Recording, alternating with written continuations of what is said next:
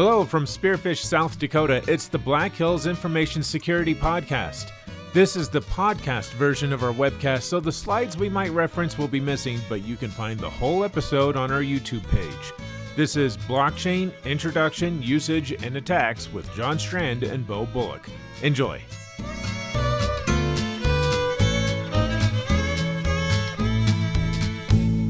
All right, everybody. Well, thank you for showing up to today's webcast. This is one that's been percolating quite a bit. I actually wrote a class for some friends of mine, just a 2-3 day class with a whole bunch of hands-on exercises associated with blockchain. And it was really built around getting people that don't know anything about blockchain to understand some of the security implications and what exactly can be done with it and getting their hands dirty with it. And I'm also joined by Bo. Bo, please say hi. Hey, everyone. And Jason will be the disembodied voice of questions. So he's serving as your proxy for this webcast. So with all of that out of the way, let's talk about blockchain. The best way, Bo, help me out, but the best way that you see people describe this is they talk about it as a distributed digital ledger with chronological records as they happen. And of course, publicly, this is all public available and it's signed digitally and everything is tied to the previous record, hence the chain components of it as well. Also, with all of these blocks, I think it's important for people to understand why they exist. They really exist for two separate reasons.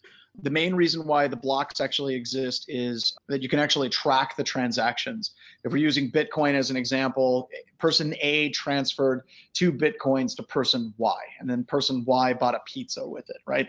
It can keep those transactions. Now, it doesn't actually have the individuals, basically has their wallets, so there's some level of anonymous transactions associated with this, which of course could be deobfuscated. But the second reason why these blocks are important is whenever you're setting up something like a distributed ledger, what the hell is the incentive for people to actually validate these transaction blocks? And we'll talk about, proof of work and how that actually works and how zeros apply into it as well and random hashes and things of that nature. But whenever you're basically mining Bitcoin, quote unquote mining Bitcoin, you're not really mining anything. What you're basically doing is taking a transactional block. You're going through a series of different hash values that you can put into the transactional block to get a series of zeros at the beginning of it. And once you have done that, then you've proved and validated that transaction block of those different transactions. And then you as the quote unquote miner, you get a reward for your efforts. And that changes from different currency to currency to currency to currency. So that has an incentive for people to basically serve the purpose as a bank. Because right now the bank, which is just next door, Wells Fargo, we give them percentages. They get fees. They take that off the top. If we're working with like cryptocurrency, the people that are actually validating the transactions, generating proof of work and all of that, they're getting rewarded. So it's like they're getting money, 12 Bitcoins for every single block that they validate. Now, I'm joined on this webcast with a real expert, not somebody who read a bunch of Wikipedia articles like me. Bo, did I describe that all right? Yeah, absolutely. So I would probably not start off so in the technical nature of describing how it actually works, because I think like just seeing this, I bet a lot of people are like, oh my God, what math is this? Like I typically describe it as, like you said, a distributed ledger, right? And what that means is that if I'm going to pay somebody in a digital currency, the entire point of having a blockchain is so that we don't have a centralized bank that can control and manipulate those transactions. The distributed nature of it, meaning is that, like John was mentioning, you have the miners that are all distributed computing systems around the world. And so there's no single point of failure and there's no single point of manipulation of the currency. Typically, that's how I would start with describing how that works. But yeah, absolutely, like you hit it on the head. All right, cool. So let's move on. I want to spend a little bit of time talking about the genesis block of these different chains. The genesis block is the very first block in the chain. And I don't know, Bo, do you call it the 0 block or the 1 block? Because I noticed there was a lot of arguments about this. I mean, we got to start with 0, right? I mean, that's how you count. How is it that people can even argue that it should start with a 1, right? I don't know. So you can actually see that block being transacted, and there's some really cool websites I'll share with you a little bit later that you can watch it, kind of like you're watching fish. So intro to Bitcoin. So Satoshi was the person that developed Bitcoin, and there's a lot of argument as to who Satoshi actually was and whether or not it was a group of individuals. And I would say for the purpose of this webcast, that's a long, convoluted story that goes from Craig Wright down in Australia to another individual who's in Tokyo. And it's a long, convoluted, disastrous mess, but it doesn't really matter. Blockchain is the first one that really, really took over. And also, Bo, would you agree that I personally think that the biggest driver that got blockchain technology and Bitcoin technology to take off was actually crime, right? Yeah, so initially, like in the early days of when Bitcoin was first becoming on its own, it was highly used underground in the black market for drug purchases and illegal weapons purchases. So the Silk Road, I'm sure you've heard of, right? It was the website that was run by the guy who was arrested, Ross Ulbricht, for running Silk Road, and that site brought in, I think, millions and millions of dollars just for like drug purchases. Yeah. And then even taking that forward to ransomware that exists today, that's also a form of crime that I think helped drive the price of Bitcoin up Absolutely. way more than it should have driven it up. I think it was at $24,000 per coin, and now it's $3,000 or less? Yeah, it's dropped significantly over the past year. Yeah. So what we need is a new wave of ransomware, I guess, to drive that price up. So what's funny is you look at the trends and how malware started pivoting with the price changing, right?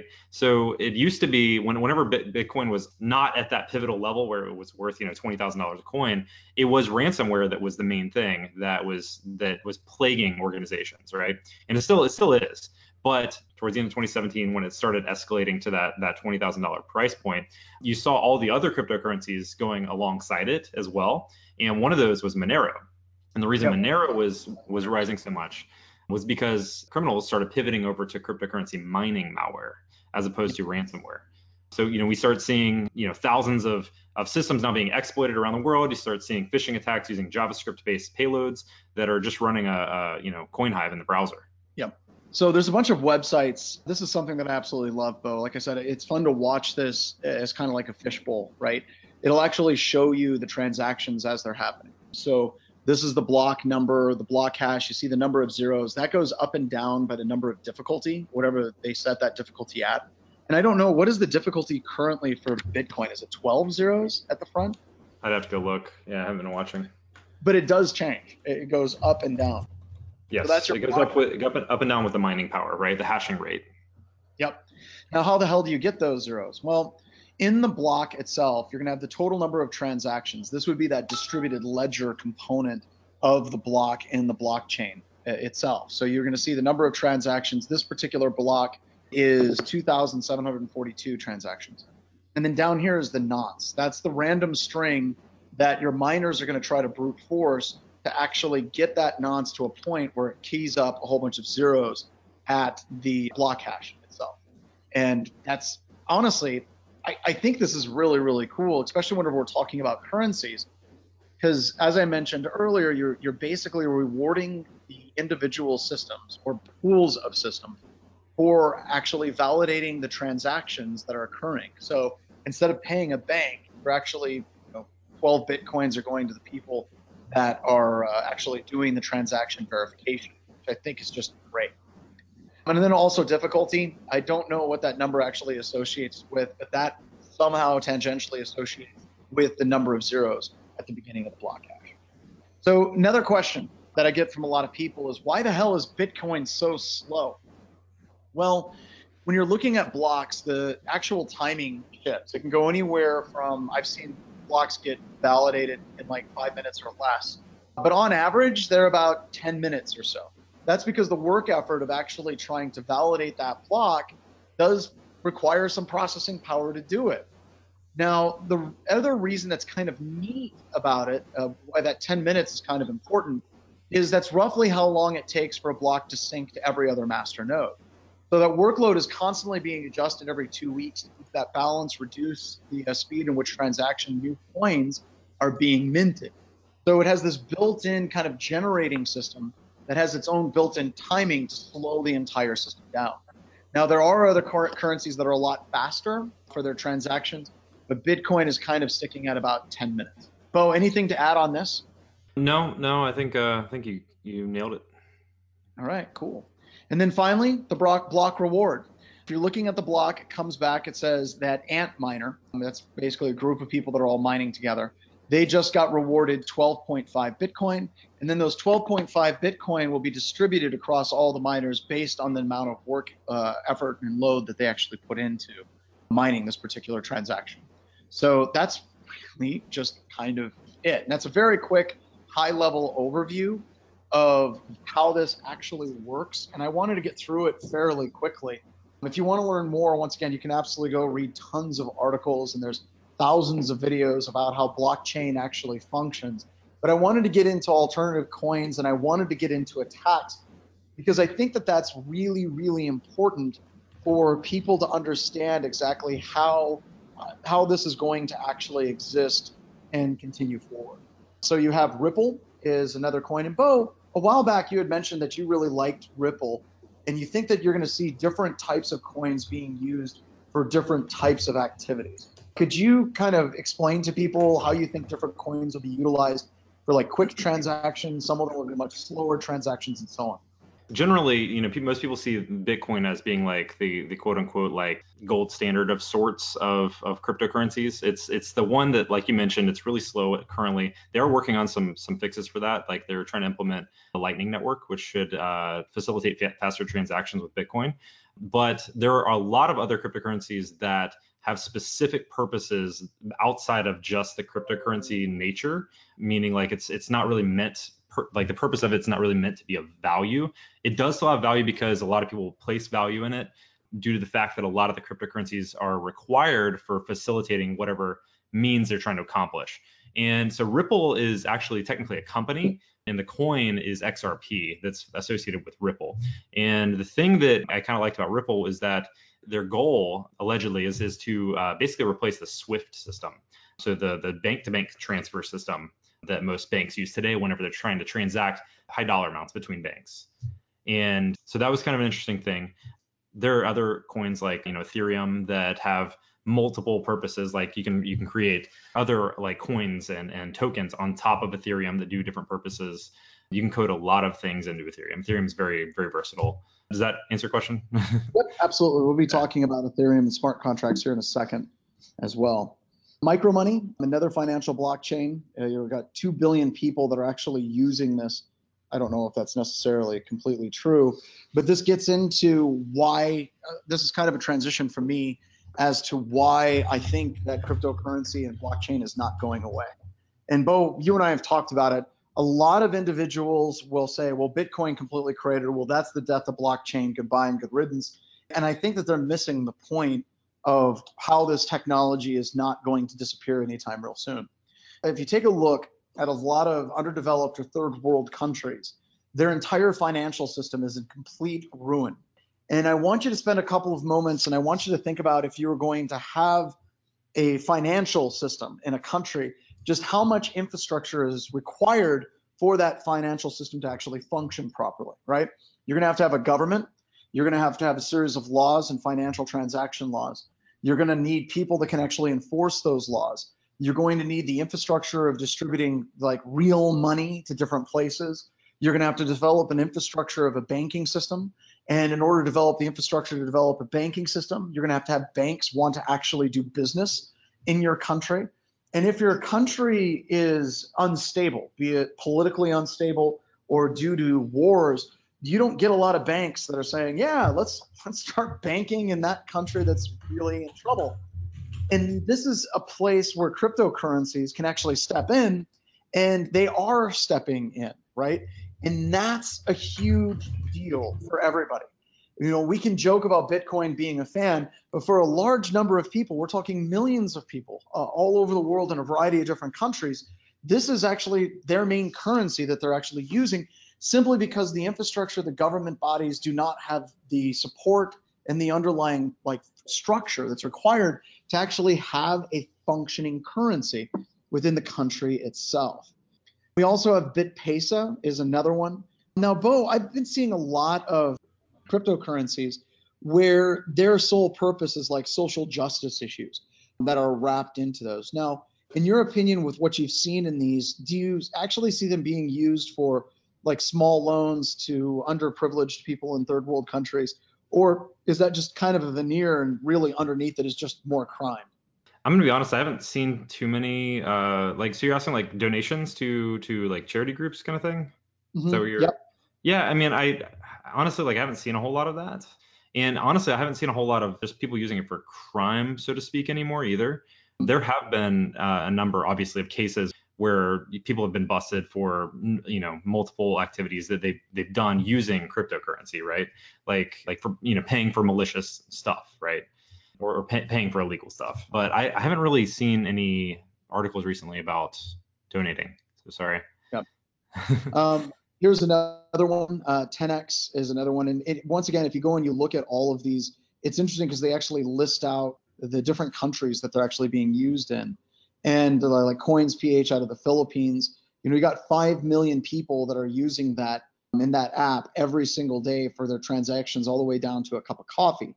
So I think it's easy for us, especially in the Western part of the world, to look down on these cryptocurrencies. But whenever you take a step back and you start seeing all of these different transactions, these different types of currencies, these different apps that are utilizing these currencies, you're really starting to see the burgeoning of an entirely new economy based on an entirely different type of currency that isn't based directly on any type of gold standard. And what that means for us as security professionals is this isn't going away. Even if Bitcoin is cratering, right? You're going to continue to see this technology that is actively being utilized by millions of people. And anytime there's millions of people that are going to be utilizing a currency, there's going to be value associated with it. That means that there's going to be transactions. And as part, there's going to be transactions. There's going to be servers to protect. Different APIs are going to have to be protected. So it doesn't matter how the hell you feel about Bitcoin or cryptocurrency.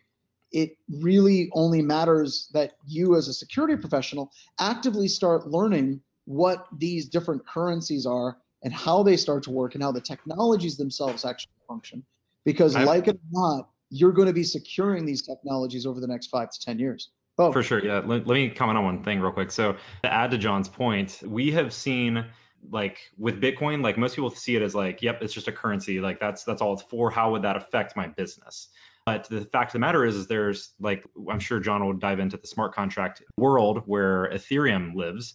And with smart contracts, that now facilitates a number of other possibilities, including decentralized applications within organizations themselves. So you can have a private blockchain on your company's network that facilitates multiple transactions for some purpose, right? Like similar to like the way you would have like a web app hosted internally, have a decentralized application that you can interact with. And like, I've actually had customers of ours at Black Hills already ask, like, so I have people in management already asking, how do I put this on the blockchain? And it's like they don't know because they don't have any historical record of how to go about doing that kind of thing yet. But the fact of the matter is it's coming, right? Like people see, like Bitcoin jumping up or whatever price, and they see somebody talking about it on CNBC, and then they're like, okay, well, how do I utilize this? How do I make or take advantage of that inside my organization? So sure, you get a lot of people doing like buzzword type activities, like trying to put like, threat hunting on the blockchain or whatever. But in reality, there's a lot of real applications. So for example, like one of the applications that I've seen actually put into place quite a bit already is supply chain. So the idea of taking like a farmer in, South America that grows corn or whatever, and now me as the consumer can track exactly the corn that I got like to my plate, all the way, from the carriers all the way back to the farmer. And that's something that's actually being pushed out right now, like within organizations. So like that comes security concerns is I think kind of the point that we're trying to say here. So Paul had a good question. He said, why in the hell would you use a blockchain instead of a traditional application? And I think that that's a very valid point. Whenever you're looking at like executives, whenever they're starting to freak out, they're like, we need some blockchain in this. I think that they don't understand that there's traditional database applications that work just fine for doing basic transactions within an organization. However, there are situations where you would want the previous transactions to be completely cast in stone, and that something would be immutable. And I'll use the goofy example that everyone talks about all the time, where they say, oh, well, they got blockchain that are tracking organic bananas. Bananas. Well, Yeah. I would actually say that's, I don't know about you, Bo, but I think that's a great example, right? You're getting to the point where people are very upset about their food, or let's just use clothing, because there's a couple of coins that have real strong social justice threads being shot through them. If you're purchasing something that's organic and you want to be able to track where that banana has been all the way through in such a way that somebody couldn't tamper with it, well, then blockchain makes a tremendous amount of sense. If you want to buy shoes and make sure it's coming from a place that actually supports fair trade, and the money is actually going directly to someone that actually made the shoes instead of some sweatshop in Malaysia, you can actually track that all the way through. So anytime you can think of any type of transaction or shipping or inventory management system that you would want it to be set in stone, blockchain is an amazing utility for doing that. But I do believe, Bo, and I want to get your opinion on this too, that it is overused. And what I mean by that is a lot of executives are trying to switch to a blockchain footing, and they don't even know what the hell it does or why it's better for some applications and worse for other applications. Right. They're like, yeah, we want to do our inventory management system on a blockchain. Why? No, We yeah. want to So do the best on a block. advice, the Yeah, best go ahead. advice to give people about that is if you can solve the problem you're trying to figure out with a database, you don't need a blockchain. Yeah, please use a database. Yeah. Right. So we had already mentioned, Bo, a little bit about a whole bunch of different types of coins that exist, and a lot of them, they pop up and then they disappear. Some are outright scams. Some even say that they're scams, like Ponzi coin. I think it's one of my favorites. It's completely getting out of control, but I think the main point of this is they're reusing a tremendous amount of the exact same code base. So what you see with a lot of these coins is they'll fork a project, they'll take the entire source code for that project, name it something else, and then release their own coin.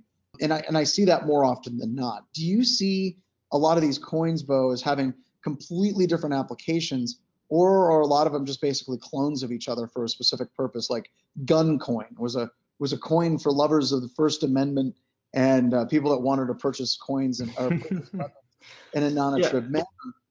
Okay, but it was basically a complete split. I think it was basically Ethereum or Litecoin that they basically copied, pasted, changed the name, and ran with. Okay. Yeah. I mean, so there's definitely a lot of copy coins, and actually, so you have coins that just copy the code, right, and then create their current blockchain off of it. Usually they modify some piece of it, like they try to make it faster or create bigger block sizes, that kind of thing.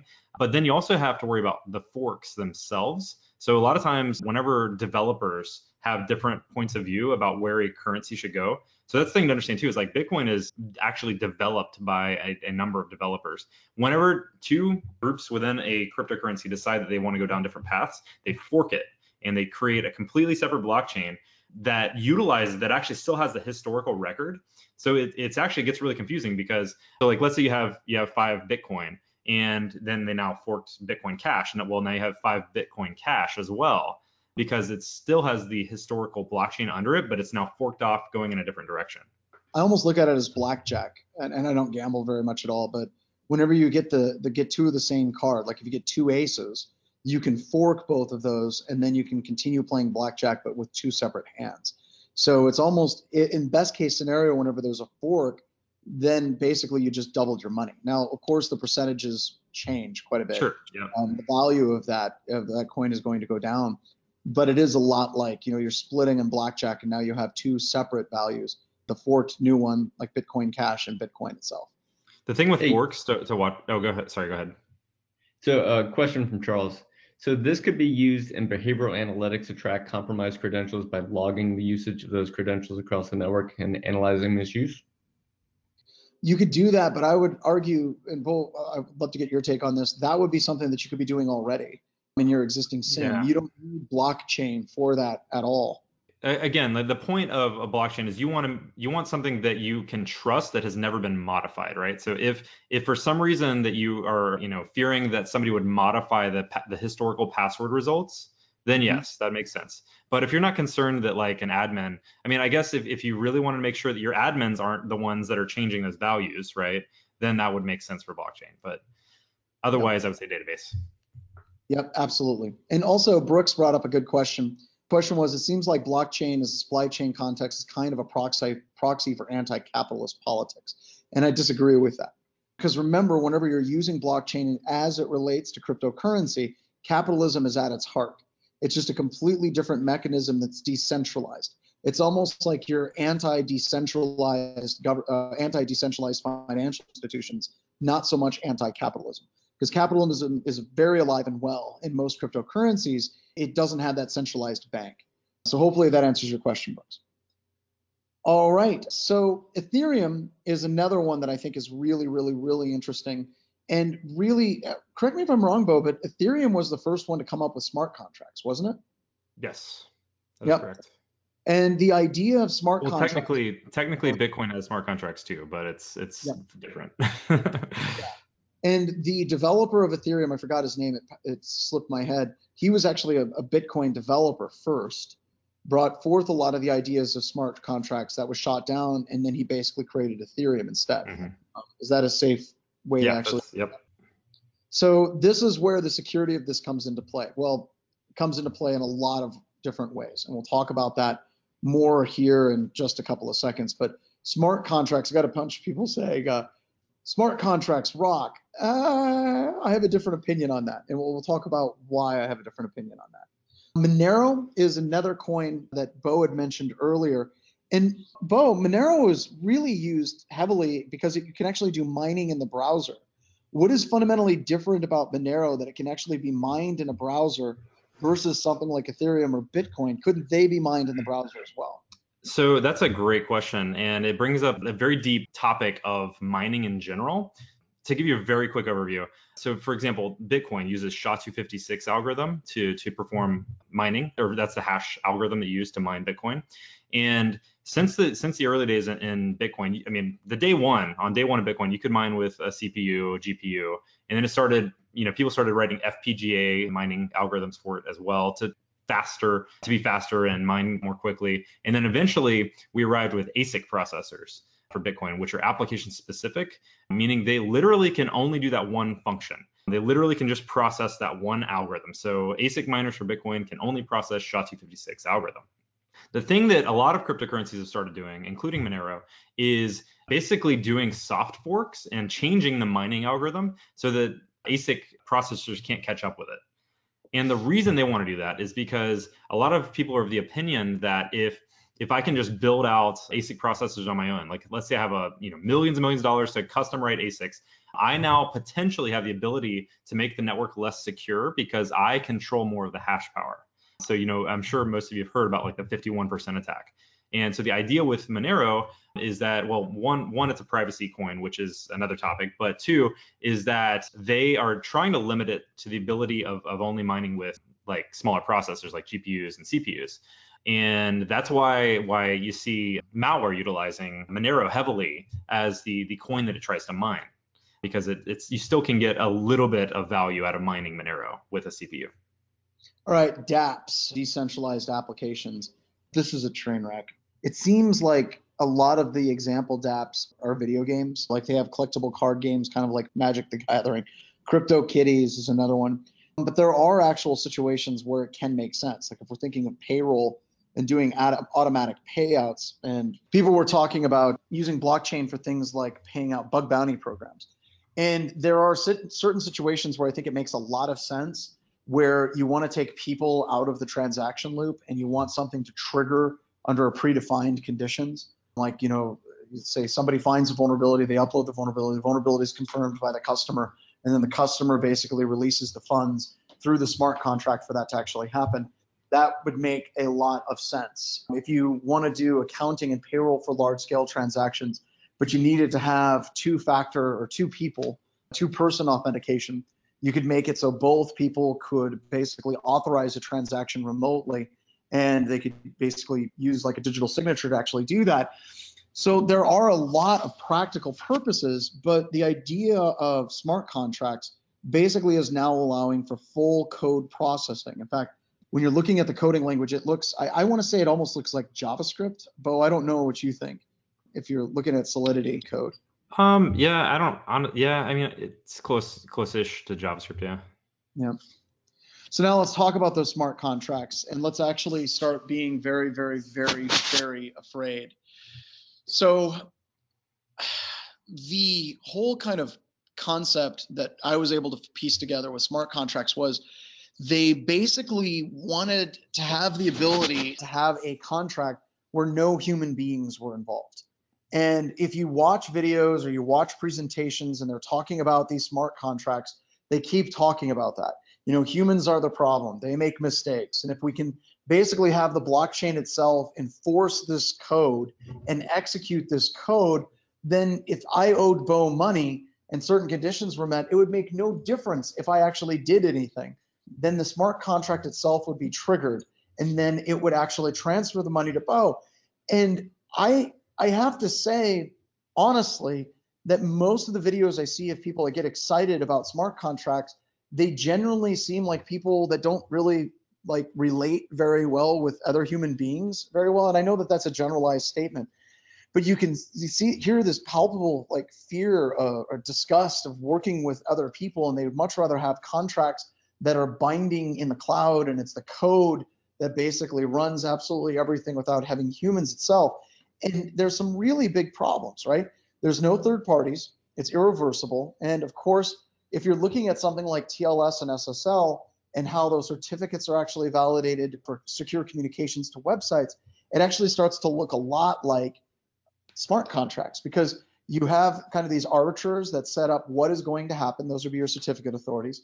You can invalidate certain smart contracts if that code is actually in place. That would be like your revocation authorities. So there's a lot of things that are cool about it, because now we can code and we can have that logic in place, but it's also really terrifying when you're looking at it. So Solidity is a bytecode interpreted language. So that means it's like a Ruby or a Python, and it doesn't need to be like wicked fast like C or anything like that. And it can run anywhere. And Turing Complete is just basically saying that this is a coding language that can be used to solve any of the mathematical functions that we utilize in our computers today. Alan Turing came up with the idea of using a computer system, basically a hardware computer back then, to solve mathematical problems. And that wasn't a mean feat in and of itself, but he basically identified that a handful of mathematical functions could be used to solve any mathematical problem that you encountered. So whenever you have a coding language that is set up in such a way that it can solve any mathematical problem, they consider it to be Turing complete at that situation. Also easy to learn, and mistakes can absolutely have massive consequences. We're going to talk about the DAO attack here in just a little bit, but I think that that's going to be a great example of how sometimes not having people in the middle of the process, sometimes having things completely automated means that it's going to bite you in the ass directly. So the main attacks that we're going to be talking about, we have like, 51% attack, a tyranny of the majority, double spend more money more than once. And that's, Bo, do you even see double spend attacks ever just showing up? Because it seemed to me like it was more of an academic level attack. Yeah, so the timing functions within most of the blockchains seem to shut most of that down. So actually, at the beginning of this year, Ethereum Classic. So Ethereum was one of the coins that forked, right? And so Ethereum Classic is technically like the old Ethereum. Like, so now when you talk about Ethereum, you're actually talking about the forked version of Ethereum, and Ethereum Classic was the original. And everyone moved from Ethereum Classic to Ethereum. So it did have kind of a lower hash rate. And we did actually see a massive attack against Ethereum Classic right at the beginning of this year. I'm trying to find the number of how much was stolen, but it was a lot. Yep, and there was also the 51% attack that was last week or the week before, if I remember correctly. And we'll talk about that briefly as well. So let's go into some of these different attacks here quickly. So the 51% attack that actually hit Ethereum Classic, and I'm surprised that this actually came about, just because the ability to take over 51% of all the transactional power within an entire network is an impressive feat. And I would have thought that Ethereum Classic, Ethereum, Bitcoin, they would be the least likely to be hit by this type of attack. Wouldn't you agree, Bo? You would think, yeah, because they are the most popular coins out there. So there are a lot of groups that maintain higher hash rates. Like, so for example, pools, right? You see a lot of pools that maintain higher hash rates. Like if you go look at the Bitcoin hashing network, like if you look at the percentages mining Bitcoin, you'll see some that have like 20 or 30% on their own already. So I mean, it's not that far off, but yeah, definitely. A lot of those that are mining like 20, 25%, a Mhm. lot of those are actually further broken down to a bunch of individuals that are contributing to that specific pool though, right? Yes, exactly. But the concern is that what if the pool themselves decided to do something malicious with that power? Yeah. So that's interesting because that basically starts shutting down or greatly degrading the overall ability for any transactions to actually go through if you have control of the majority of the entire network.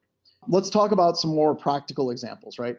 Large scale attacks they're very noisy. They definitely get the news, but I would say if you're looking at implementing blockchain moving forward over the next 10, 15 years, that should be a concern, but it's not what's really going to bite you in the ass, right? You're going to be looking at more practical attacks on standardized fundamentals of attacking methodology than some brand new types of class of attacks that you'll be dealing with. Well, and So another thing I was going to say here, go back real quick to the idea of the other attacks. So when you say practical attacks, one of the things that we say in security all the time is don't roll your own crypto, right? Well, that's what a lot of these are. Cryptocurrencies are essentially cryptography at its barest form, and a lot of times it's custom stuff. And actually, I just saw an article today that Zcash actually fixed a really bad bug that would have allowed anyone to generate as much Zcash as they wanted purely because of a cryptography issue within the code. all right, so here's some practical attacks. And I was telling you all that I did a class on this, but it's hard for me to get through a presentation and not talk about Cred Sniper, L Sniper, or any of these different tools. So whenever you're thinking of attacks, you have people that are like, well, they're going to find a 0-day, they're going to break into my firewall, and then another 0-day to pivot into my internal network or take over my switch. Yeah, that's always possible. But ultimately, human beings are using these technologies, and ultimately, human beings are going to do what human beings do, i.e., surf the web. They're going to access their email, they're going to access their files through the web, and you're going to find all kinds of interesting things. Like you're probably going to find their wallets for cryptocurrency online, or if you can take over their email, you can log into their cryptocurrency exchange, and you can start doing transactions on that exchange as that person. So the actual attack surface, if you're trying to steal someone's coins or trying to gain access to the different nodes that are doing the processing, the actual attacks themselves, they look really like standard style attacks, basic spear phishing attacks or bypassing Google two-factor authentication. And ultimately, this boils down to a simple point. If you're looking at your attack methodology, if you're developing any type of cryptocurrency or any type of blockchain technology, stop thinking of leap 0-days. There are really, really smart mathy people that are thinking through those problems, and those problems exist. But as a general security practitioner, those aren't going to be the problems that we're going to have to deal with on a daily basis in our organization. And to put a fine point on it, it's not like you're going to wake up one morning and you're going to be working on something with blockchain. You're going to be like, holy crap, all of that studying I did for the CISSP and the crypto section is now paying off, because I can use a 0-day, or I can find out that someone's password is furries forever, and I can access all of their coins and all their transactions. All right, so hacking smart contracts. And Bo, I've got to be honest, I think you and Mike are a lot more excited about smart contracts than I am. I am absolutely horrified by smart contracts. I seriously deep down think that this is going to be Terminator, basically wiping out large percentage of the population.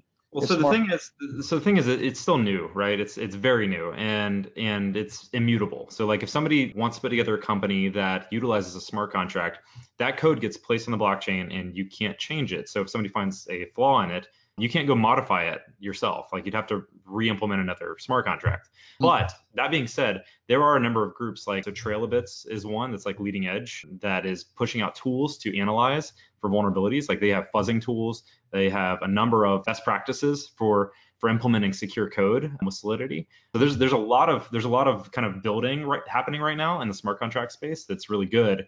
But at the same time, it is still very new in the grand scheme of things. Yep. So let's jump into a number of different attacks. Mt. Gox, I would still say today is one of the, like, what'd you say, top 5 different attacks showed up. For sure. The GAO attack is my second favorite. I think without question, my favorite attack is the parity hack, and I'll talk about that one in a little bit more detail. But the vast majority of the attacks that you see up here are traditional style attacks. Spear phishing, gain access to a system, pivot, gain access to a bunch of wallets, steal money.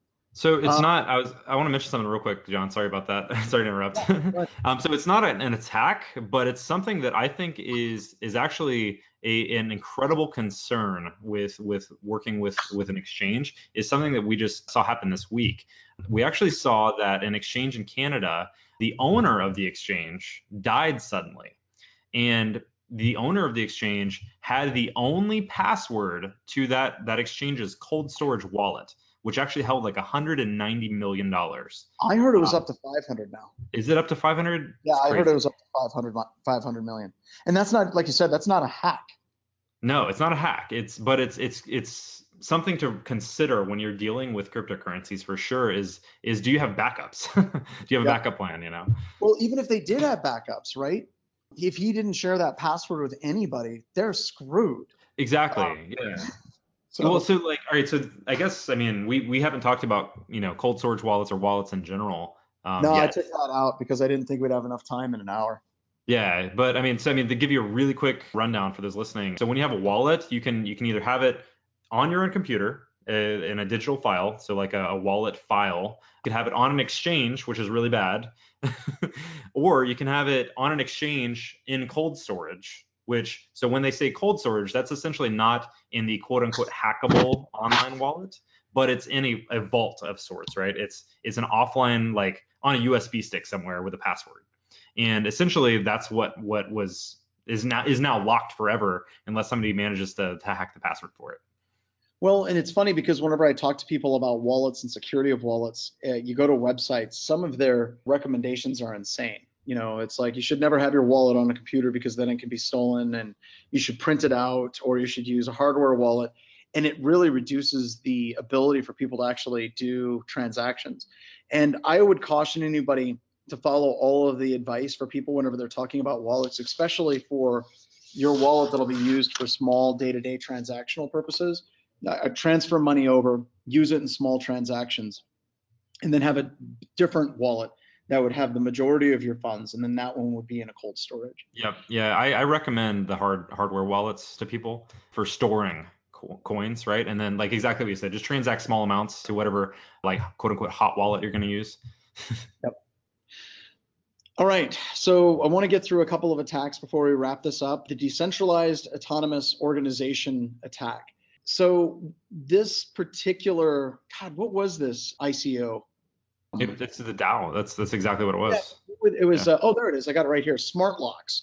They were basically trying to raise money for Locket, smart locks for sharing stuff, and there was basically the equivalent of a time of check, time of use vulnerability, where somebody could basically send in something into the smart contract and get money before there was actually a check that money was actually there. And basically 3.6 million Ether just disappeared. They were completely gone. And that was one small mistake. And Bo, I've looked at the code, and honestly, dude, I know now that like Trail of Bits, he actually has tools to actually find those types of vulnerabilities. But seriously, I don't think it would catch all of them because it was very much a business logic error. It wasn't like, oops, they didn't format their strings properly. It was basically when one function was called, you could invoke another function where money would be transferred before there was a check to see if the money was actually there. And it just disappeared. Now, the big concern about this is, and I'll talk about it more on the next slide, is you can't just retroactively roll that crap back very easily. You can actually roll it back, but it's a lot more difficult, I think, than many people actually believe it is. You know, it's an ethical thing, right? So in regards to blockchain, you know, most people are of the opinion that it shouldn't change. It should be immutable, right? Like, so if something bad happens, that's part of what happened, you know, like that's part of, unfortunately, that happened on the blockchain, and now should be there forever. So if you start to go look at forking, you know, like you're actually changing something that, you know, officially is on the blockchain. Or you're just even doing a rollback. and then basically ignoring everything before that particular attack occurred, these are not easy things to do. These are massive. And my favorite thing for this, as I said, this is my second favorite attack, was the attacker basically had an open letter to the Ethereum community and that particular DAO. And he basically said he was working within the confines of the contract. He didn't he didn't hack the contract. He just found where he could take advantage of the contract. And he said that by the Ethereum community getting in and changing things, then it completely invalidates that whole premise of smart contracts, the whole premise of not having people in the process itself. He kind of sounds like an incel type person where he was smarter and this is his reward for actually finding this vulnerability in people's code. And it's perfectly cool for him to take advantage of it. And it's a really interesting letter if you could actually read it. But I honestly believe, Bo, he does actually make some valid points. If you're looking at found his own bug bounty. Yeah, he pretty much did, right? If you're putting up smart contracts and you're then going to roll back the smart contracts or try to undo the smart contracts, then you're kind of effectively destroying the trust in the community with that smart contract. Yes. Now, I think his whole entire argument is stupid because he's basically like, I hacked it, ha, ha, ha. But you undoing the hack, that's what actually is going to undermine the trust in the community. I think that both of these things undermine the trust. The idea that you could do a time of check, time of use style attack within code, that undermines the trust in the code. But then the ability to roll back and try to get those transactions out or ignore all the coins that were stolen. That was another thing that they thought about doing. I don't think they did, where they basically were thinking about pushing out source code to Ethereum that basically said, hey, all of these different coins over here that this guy stole, ignore those. Those are no longer valid. And yes, that does actually undermine kind of the open nature of the entire blockchain itself. So this is the quote that I wanted to read to everybody. The involvement of the Ethereum Foundation in the DAO is a mistake. As I see it, Ethereum is supposed to be a foundational infrastructure upon which a flurry of projects and experience are supposed to blossom. And in order for them to blossom, they need a foundation that is strong. That has the integrity in face of challenges. The hard fork proposal is a compromise that ruins the integrity and signals that projects like the DAO can influence the underlying foundation of their own advantage. To me, this is totally unacceptable, which of course it would be totally unacceptable because that would basically wipe out 3.8 million Ethereum that he had gained from it. But this particular quote, I think, has value. And Bo, what's your take on it? Yeah, I mean, I again, like this is, like I mentioned, it's kind of like an ethical dilemma, right? So like the Ethereum developers have to decide whether or not is it really of the best interest to the coin as a whole and to the, I guess, quote unquote, purity of the blockchain, to just leave it as it is, even though a hack happened. That's, potentially part of what the history of, that coin's going to be. Or do you implement fixes and revert the blockchain? And technically it's like a fork of sorts, and then fix it. It's I don't know. I don't know where you go with it. It's a tough one. Yeah. Mount Gox, this one, I looked into it. The more I looked into it, the more it just appeared that it was a standard attack. Somebody broke into the organization, pivoted from one computer system, and they were able to gain access to a whole bunch of different wallets that were in cold storage. And this gets into another question. If you have a wallet and it's in cold storage and it's accessible from a system that is accessible to the internet, is it really in cold storage at that point? And this goes back to trust. I told Bo some of the places that I'm kind of doing some transactions with various coins, and some of them are just scary, right?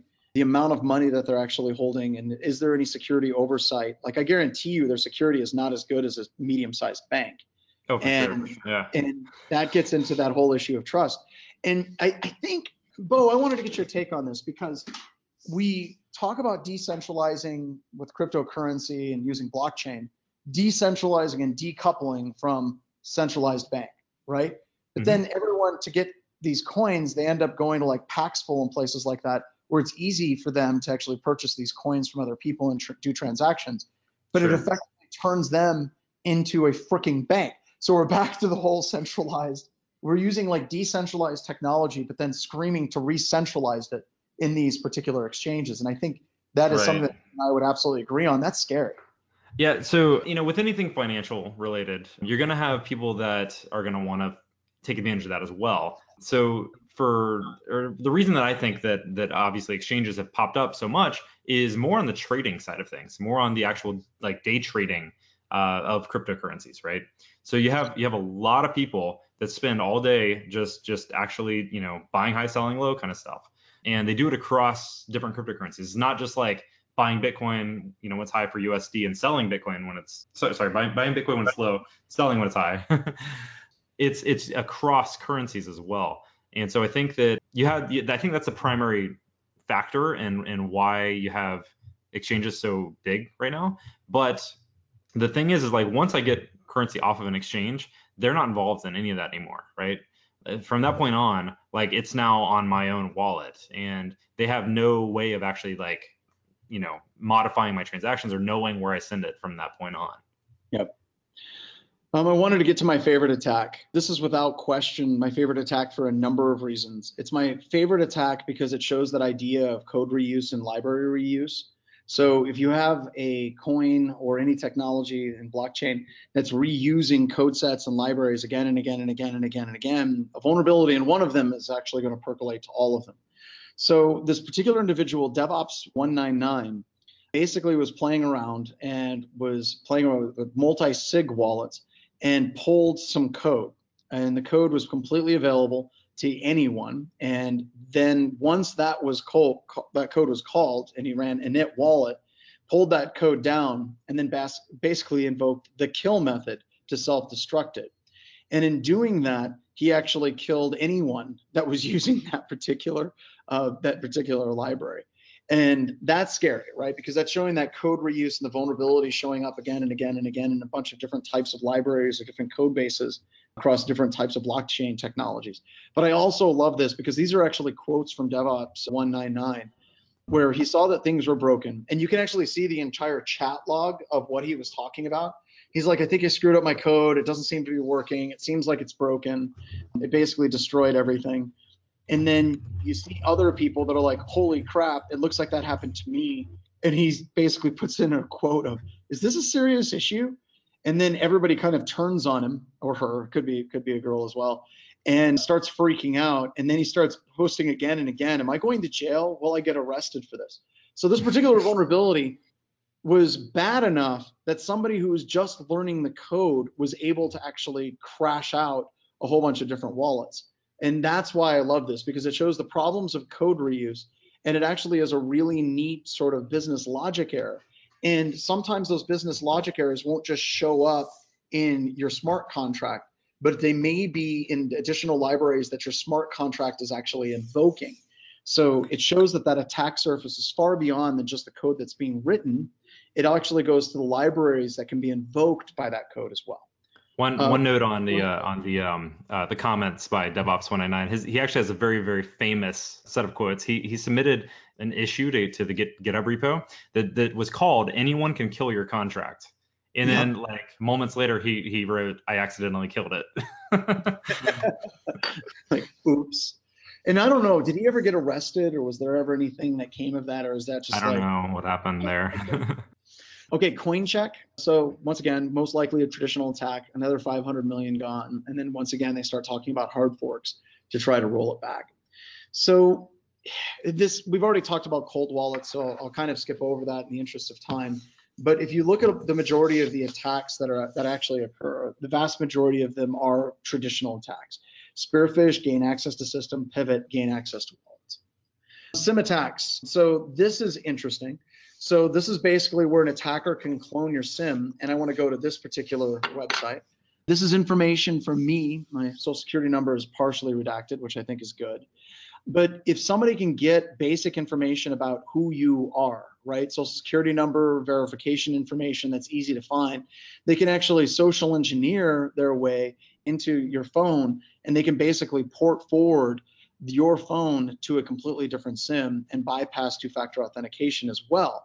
Because a lot of these cryptocurrency exchanges, they're actually now using two-factor authentication, and they're using that to basically try to secure as much as they can. But if somebody's cloned your SIM, you're screwed, because a lot of those notifications are actually push notifications in the form of text messages. Or even like a backup key. Yeah, go ahead. No, I was gonna say like you know, the idea would be like I call up, you know, your cell provider and say, hey, I'm John Strand and I got a new phone. So can you switch over the number to my new SIM that I have here? And if they do that, if you can convince them to do that, then you now control the phone number that's usually tied to an account. So like you would then like go to like, let's say Gmail and do like a password reset and have that phone or have that password reset code sent to the phone number that's on file already and get access to the Gmail, which typically the Gmail account's tied to all the other, you know, cryptocurrency accounts as well. So this has actually been a very big problem. It's happened a lot in the cryptocurrency realm specifically, and something that we see almost like I would say monthly. I see a number of stories of victims who have had this happen to them. Yep. So we kind of packed a tremendous amount in a very short webcast, and there will be some more webcasts on this particular topic. And I think it comes back to what we're trying to say again and again is that blockchain is not a fad. It is without question, it is here to stay, right? And whether or not it's a good idea is irrelevant to everyone that's on this webcast. The only thing that is actually relevant to all of us right now is we're going to end up having to secure this stuff. And we need to start developing better understandings, because I've noticed that a lot of people in computer security, whenever they're confronted with the new technology, and I'm just going to use cloud as an example, a tremendous number of security professionals are like, well, the cloud is somebody else's computer and it's stupid and it's dumb and I don't want to learn it. And I believe that a lot of that attitude actually comes from the unwillingness to actually learn anything. And if you're unwilling to learn something that you're going to become stagnant in your career, you're going to have to learn this. Whether or not you thought the cloud was dumb, it is part of our life.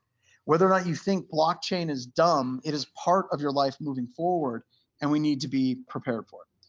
So with that, let's get out of here, everybody. I've got to go back and take care of a cow, and I appreciate all of y'all for hanging out. And yes, there will be more webcasts on this topic in the future. Thanks again, and take care. Thanks for listening. Remember, if you enjoyed this podcast, to leave us a positive review on your streaming service.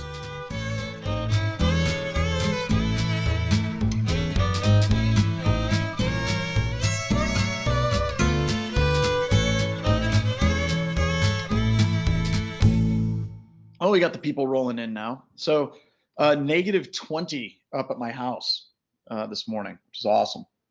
Oh, negative 20, that's it? Yeah, it's at that special temperature where vehicles just refuse to start.